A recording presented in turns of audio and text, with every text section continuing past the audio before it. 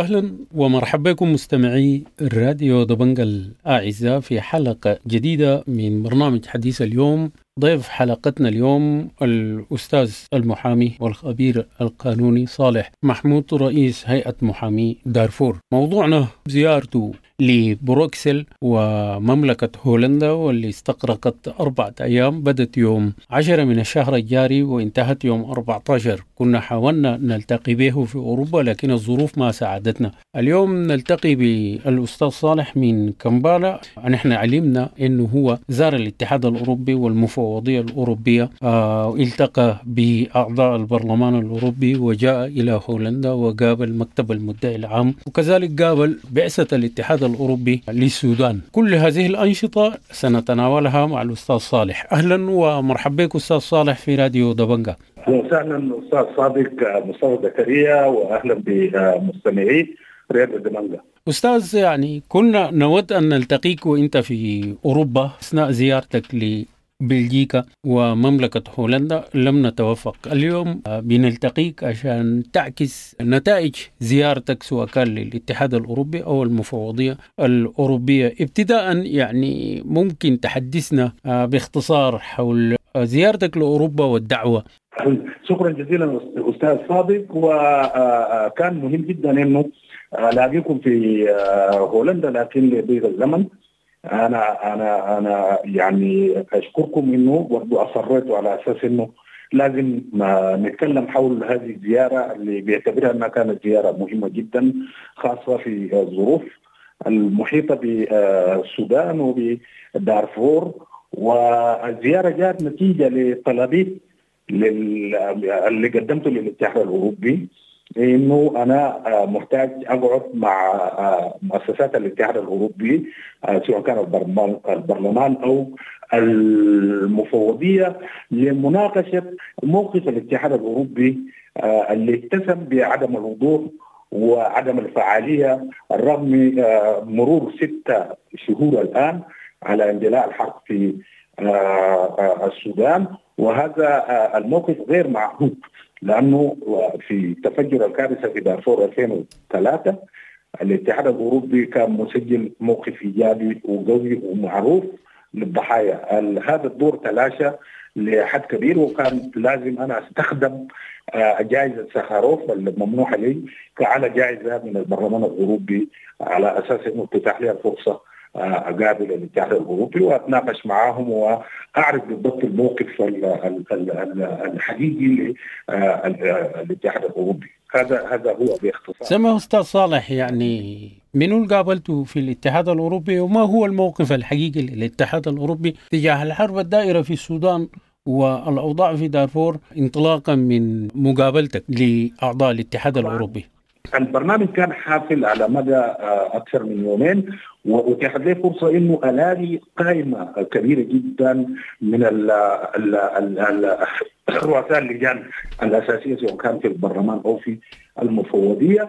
وبدأت زيارتي أول يعني أنا بعجالة هتكلم عن أسماء الناس اللي أنا لقيتهم باختصار شديد جدا. اللي هو أول ما لقيناها هي عضو البرلمان الأوروبي أسيتا كانغو، وهي تنتمي للبان أفريكان بارلمنتيريانز، اللي هو البان أفريكان برلمانيين من أجل إفريقيا في الاتحاد الأوروبي. ثم ثانيا لقينا التقيت بعضو اللجنة بتاع العلاقات الخارجية، وفي نفس الوقت عضو لجان التنمية في الاتحاد الأوروبي، وهو مؤثر جدا اسمه فابيو كاستالدو. بعد ذلك التقينا بريتا رينجانا، هي يعني دايركتور اللي هو بيسموها مديرة الشؤون الإفريقية في البرلمان الأوروبي للشؤون الخارجية. بعد ذلك التقينا أيضا بعضو البرلمان الأوروبي ذو النفوذ المعروف كارلوس زورينو، هو رئيس البرلمان الأوروبي في الديليجيشن بتاع في الديليجيشن بتاع افريكان سكرتاريا يعني الاتحاد الافريقي، يعني ده الممثل بتاع الاتحاد الافريقي والاتحاد الاوروبي. بعد ذلك التقينا ايضا بعضو البرلمان اللي هي نائب رئيس البرلمان اسمها هيدي هوتالا، ده فايس بريزيدنت بتاع رئاسه البرلمان الاوروبي، وهي شخصيه ايضا مؤثره للغايه ومتابعه قضايا السودان منذ أن تم منحها هذه الجائزة. ذكرت عدد كبير من أعضاء البرلمان الأوروبي، وأكيد كانت القضية السودانية وقضية دارفور هي محور لقائك مع كل هذه الشخصيات المهمة. ماذا خرجت أو رؤية الاتحاد الأوروبي التي التمستها من لقاءاتك هذه تجاه السودان وتجاه جرائم في دارفور؟ طبعا وبعجالة أيضا يعني هناك قائمة مهمة، لكن كان لازم نذكر الاجتماع الشامل، كل اللجان والوحدات. كان في اجتماع أخير في البرلمان، والمخاطبة في البرلمان اتسم بالوضوح والشفافية.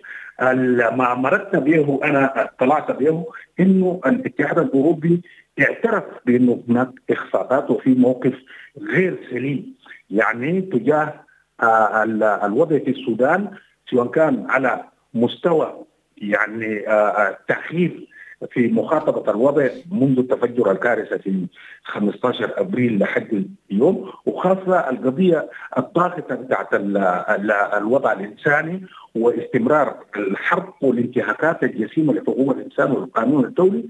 وبالتالي هم أيضا انتقدوا سياساته اللي يعني صاحبت يعني الوضع السياسي في السودان قبل اندلاع الحرب، اللي هو في إطار ما سمي بالاتفاق الإطاري وغيره. يعني قالوا إنه ده كان مواقف يعني ما كانت سليمة 100% على أي حال. ومع ذلك أنا التمست إنه في مراجعة شاملة لسياسات الاتحاد الإفريقي تجاه الوضع في السودان. وفي نفس اللحظة أنا كنت في البرلمان، يعني تم يعني وده حاجة إيجابية جدا إنه اللي هو قسم الشؤون العلاقات الخارجية أجازوا القانون اللي بيحدد معايير اللي يعني ممكن يعتمدوا عليها في توقيع العقوبات كما فعلت الإدارة الأمريكية. الآن هم فرغوا يوم الجمعة الماضي افتكر في إجازة هذا القانون، وهذا أمر جيد. أخبروني أيضا أنهم داعمين هذه المرة للمحكمة الجنائية الدولية بطريقة أفضل. أيضا قالوا أنهم حينخرطوا في القصة بتاعت اللجنة الدولية المحايدة اللي ماشية في السودان بموجب قرار مجلس حقوق الإنسان. كل هذه القضايا تمت مناقشتها بوضوح، وقالوا حيكون عندهم موقف أكثر وضوح في مخاطبة الوضع الإنساني وإيصال توصيل الإغاثات والمطلوبات ضروريات الحياة بالنسبة ل يعني الناس المتأثرين بالحرب، سواء كان اللي مشوا على اتجاه تشاد أو غير تشاد، وحيدعموا اتجاه بتاعت انه ايجاد طرق بديله لتوزيع او للوصول للضحايا بغرض تقديم المساعدات الانسانيه. وهم بيفضلوا الاتجاه بتاع الشعب بصراحه، يعني لانه قالوا السودان ربما الطريق بعيد، وبرضه ما في ضمانات انه هذه الاغاثات ممكن تصل لاهل دارفور بشكل فعال. أستاذ صالح، كذلك علمنا أنك التقيت من بعد لقاءاتك بأعضاء البرلمان الأوروبي، التقيت بالمفوضية الأوروبية. ما هو الموقف أو الخطط الواضحة اللي التمستها من لقائك بالمفوضية الأوروبية تجاه الوضع في السودان كله؟ طبعا بالنسبة للمفوضية الأوروبية إحنا التقينا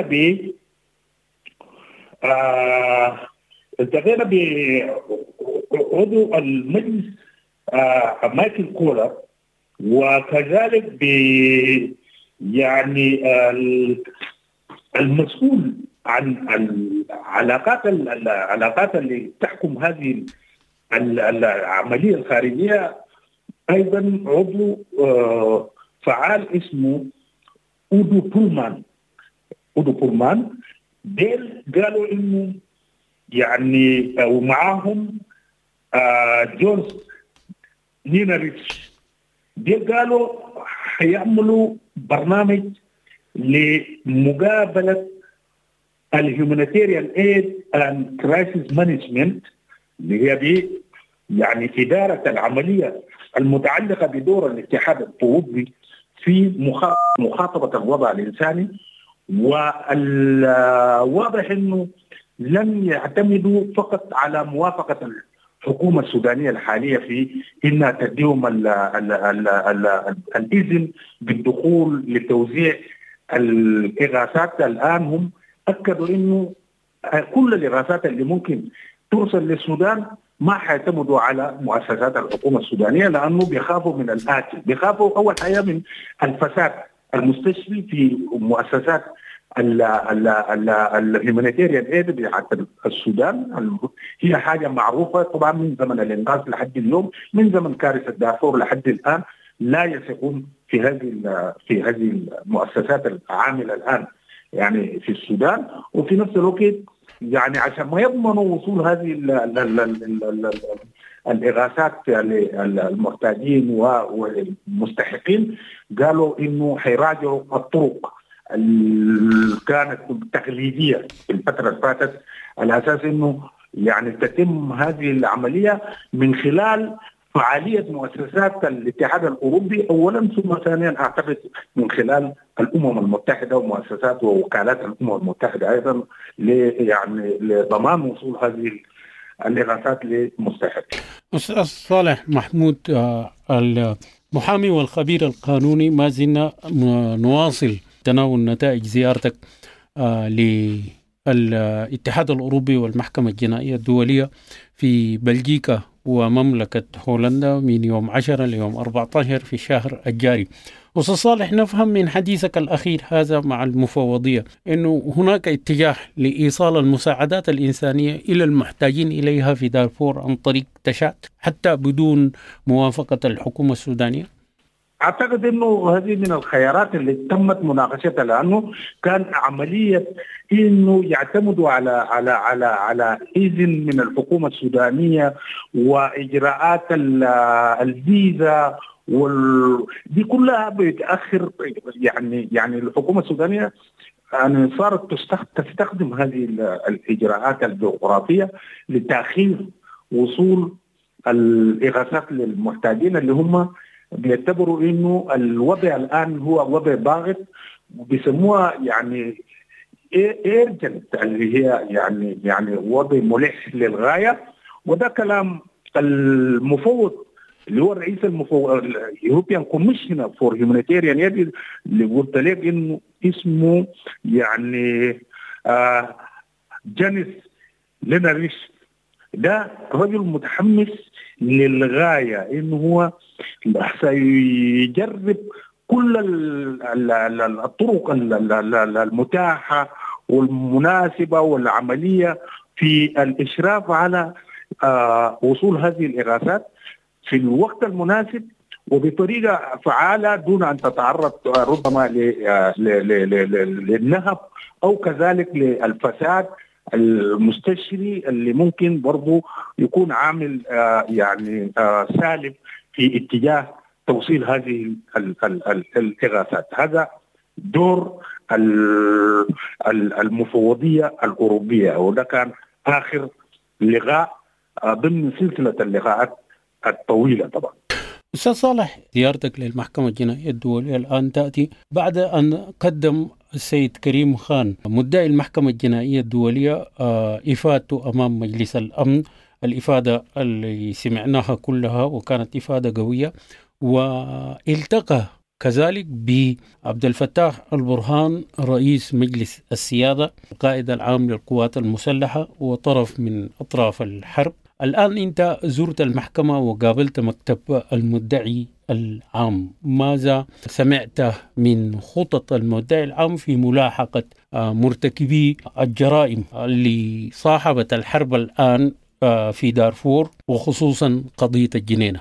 طبعا أستاذ صادق، يجب أن نشير إنه أنا أتيحت لي أيضا فرصة العام في نهاية العام الفائت اللي هو في 11 السنة الفائتة في واقع الأمر إنه أحضر اجتماع الدول الأعضاء الموقع على اتفاقية روم والمساندة للمحكمة الجنائية الدولية، والتقيت بالسيد كريم خان هناك، يعني بصفته مدعي المحكمة الجنائية الدولية ومسؤول عن جرائم دارفور. وقبالة طبعا برضو في المرتين اللي هو جاء السودان التقينا بنائبة المدعي اللي هو السيدة نزرت باي خان، ودعيناه اللي هو دار المحامين السودانيين، دار نقابة المحامين السودانيين، وحشدنا عدد كبير جدا من المهتمين بالوضع في دارفور وفي أيضا بالقانون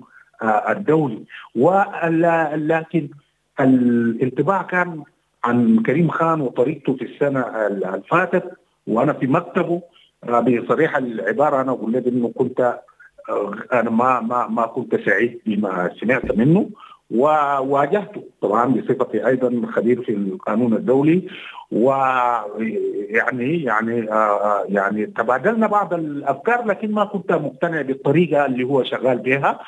ولكن بعد يعني الإفادة أو البريفنج اللي هم بيسموها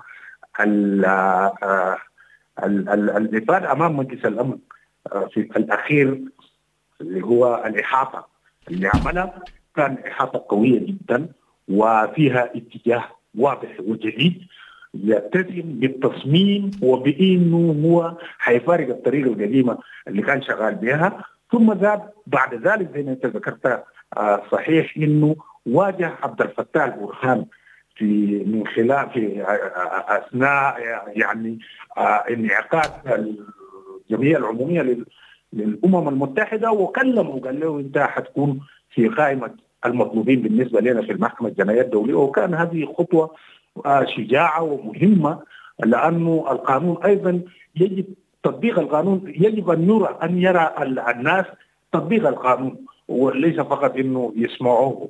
أنا أعتقد إنه دي كانت خطوة فعلا أتاحت للناس إنه مكتب المدعي يعني أراد إنه الضحايا يعرفوا إنه يجب أن يرى القانون وهو يطبق. بالتالي هذا ما جعلني ما يعني شجعني إنه أطلب أنا من الاتحاد الاوربي بانه يسهلوا لي السفر الى مملكه هولندا ولغاء مكتب المدعي، وهذا ما حدث بالضبط. وصحيح ما كان موجود هو، لكن التقينا بنائب مدعي المحكمه السيده نزرت خان ومكتب المدعي، الناس المسؤولين من التحقيقات وقضايا أخرى داخل المكتب. وكان نقاش جيد، استمعنا أيضا لأفكار جديدة في هذه المرة، وكلها دارت في إطار التصميم وفي إطار إنه هناك الآن إرادة سياسية. ونحن طمناهم وقلنا لهم أن نحن برضو جايين بأخبار جيدة إنه الاتحاد الأوروبي يعني صرح بكل وضوح إنه هذه المرة سيكون مساند بشكل أكثر وضوح لأعمال المحكمة الجنائية الدولية. أيضا ناقشنا إنه دارفور، طبعا للناس الكثيرين اللي ما عارفين الوضع بتاع دارفور، إنه دارفور مشمول بالفصل السابع، ولا يحتاج المدعي لأي يعني قرارات جديدة من مجلس الأمن لتوسيع نطاق الصلاحيات. سيواصل في نفس بموجب الفصل السابع في مواصلة التحقيقات.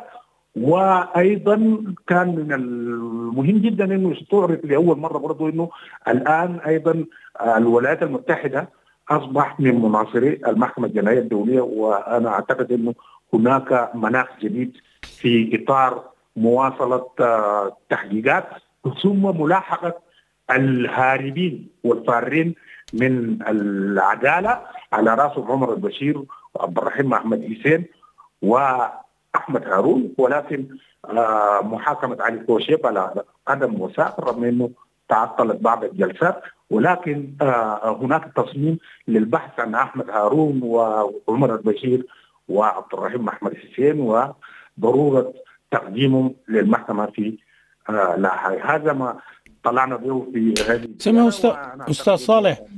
نعم. يعني لا بأس أن نذكر المستمعين الكرام إنه الوضع في دارفور تمت إحالته من مجلس الأمن للمحكمة الجنائية الدولية، وبموجب هذه الإحالة أصبح مدعي عام المحكمة الجنائية عنده الاختصاص في أنه يحقق في كل الجرائم التي وقعت منذ 2003، والاختصاص مفتوح في كل الجرائم اللاحقة التي تقع بدارفور. وفي هذا الإطار جاء حديثك أنه المدعي العام هو على استعداد أنه يواصل التحقيق في الجرائم التي وقعت قديما والتي صاحبت الحرب الجارية الآن.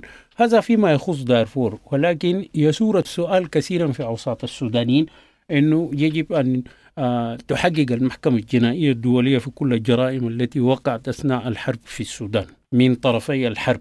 هل تطرقت لهذا الأمر مع مكتب المدعي العام في كيفية إمكانية أنه توسع صلاحيات المدعي العام لتشمل كل السودان ويحقق في كل الجرائم اللي بتحصل الآن؟ طبعا بصريح العبارة اختصاص المحكمة الجنائية كانت محصورة فقط في دارفور، يعني منذ الإحالة، وهذا ما بيقولوا القانون يعني. ولكن بعد اتساع دائرة وقعة الانتهاكات، وهي تكرار لما حدث في دارفور، يعني حصل في الخرطوم وفي غير الخرطوم في كردفان وفي مناطق أخرى، هو تكرار لنفس النمط اللي جرت بها الانتهاكات في دارفور، اللي اتسمت بالمنهجية وهي كانت ممنهجة وواسعة النطاق. هذا ما يحدث. وربما هناك أيضا عامل آخر، إنه غالبية المتورطين في ارتكاب هذه الجرائم هم نفس الأشخاص اللي ارتكبوا هذه الجرائم وبهذا النمط في دارفور أيضا.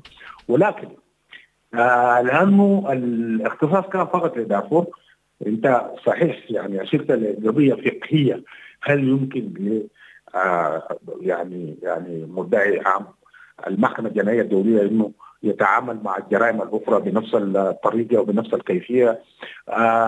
هذا الوضع كان فعلا مزعج. ولكن الآن بعد صدور القرار من مجلس حقوق الإنسان وإرسال أيضا لجنة تقصي حقائق يعني مستقلة، وهي لجنة تشبه أيضا نفس الطريقة بتاعت بروفيسور كاسيس لما مشى دارفور. هذه اللجنة سترفع توصياتها، وبالتأكيد أنا أعتقد أنه ستكون يعني توصيات ذات قيمة، وغالبا هذه ستشكل يعني المدخل والأساس في أنه سيمتد اختصاص المدعي المحكمة الجنائية الدولية ليشمل كل السودان. هذا هو المدخل، أعتقد ذلك.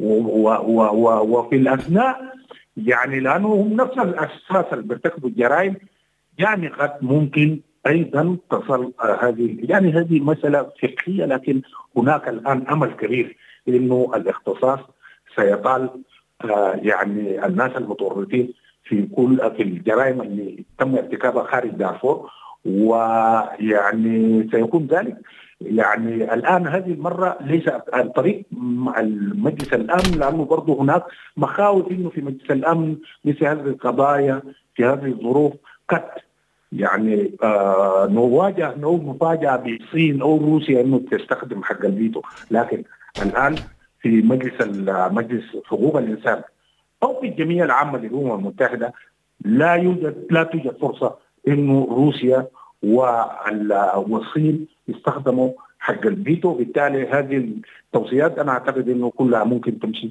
مباشرة للمحكمة الجنائية الدولية. يعني يا أستاذ نفهم من حديثك ده إنه يعني واحدة من مآلات قرار مجلس حقوق الإنسان التابع للأمم المتحدة في جنيف الأسبوع الماضي والغاضي بتشكيل لجنة لتقصي الحقائق حول الانتهاكات اللي حصلت في السودان، إنه واحدة من المآلات إنه الملف ده أو نتائج التحقيق دي ممكن تصل لحد الجمعية العامة للأمم المتحدة ومجلس الأمن، ويمكن أن توسع من صلاحيات المدعي العام للمحكمة الجنائية الدولية إنه يحقق في الجرائم على كل الفضاء السوداني وليس دارفور فقط. هذا هو ما سيحدث بالتأكيد، خاصة وعندنا نحن يعني تجربة مماثلة، إنه ما في غير لجنة دولية اللي ظللنا ننادي بها منذ يعني وقوع مجزرة القيادة العامة، إنه اللجان ما يسمى باللجان الوطنية أو الداخلية لن يعني تفلح في إنه تحقق أي نجاح، وبالتالي الآن كل هذه الجرائم ستكون من اختصاص اللجنة المنبثة، اللجنة المرسلة من مجلس الحقوق، وده أغنانا كثير جدا من اجتهادات داخلية زي لجنة نبيل أديب دي كلها ما عندها يعني خانة في الإعراب. هذه اللجنة ستتولى كل هذه الجرائم وكل التحقيق في كل هذه الانتهاكات، وهي جرائم الثلاثة الشنيعة، وأنا على يقين يعني على يقين وبتجربتي انه هذه هي الجرائم الثلاثه الشنيعه، جرائم الاباده الجماعيه فيما حدثت يعني في يعني بتاع دارفور، لكن الغالب انه ستشكل الانتهاكات في الخرطوم وفي الأبيض وغيرها جرائم ضد الإنسانية. هذا هو الراجح. احتمال ستكون هناك في الهامش جرائم حق، وده بخصوص المتقاتلين سواء كان الدعم السريع والجيش السوداني وما حدث بينهم يعني من انتهاكات. ده موضوع ربما لا يخص الضحايا المدنيين، لكن الضحايا المدنيين أنا على يقين إنه اللجنة دي ستتوصل إلى وجود جرائم ضد الإنسانية، وستضاف ذلك إلى الجرائم القديمة اللي هي جرائم دارفور، وبكل تأكيد سيكون يعني هذا هو المدخل اللي بيقدر أنا أطمن به الضحايا من غير دارفور إنه قضاياهم هناك احتمال كبير جدا وهناك أبواب واسعة إنه المحكمة الجنائية الدولية ستتولى هذه القضايا في نهاية الأمر. أستاذ صالح محمود المحامي والخبير القانوني، أنا بشكرك كنت معنا في راديو دبنقا. تناولنا نتائج زيارتك للاتحاد الأوربي واللي قابلت فيها البرلمان الأوروبي والمفوضية الأوروبية، وزيارتك إلى هولندا واللي قابلت فيها مكتب المدعي العام للمحكمة الجنائية الدولية. شكرا لك صالح محمود على هذه المساحة. شكرا أستاذ صادق، وإلى أن نلتقي. مستمعينا الكرام، بهذا نكون وصلنا إلى نهاية حلقتنا. أنا بشكر لكم حسن المتابعة والاستماع، وحتى نلتقي في حلقة أخرى لكم مني أطيب التحايا.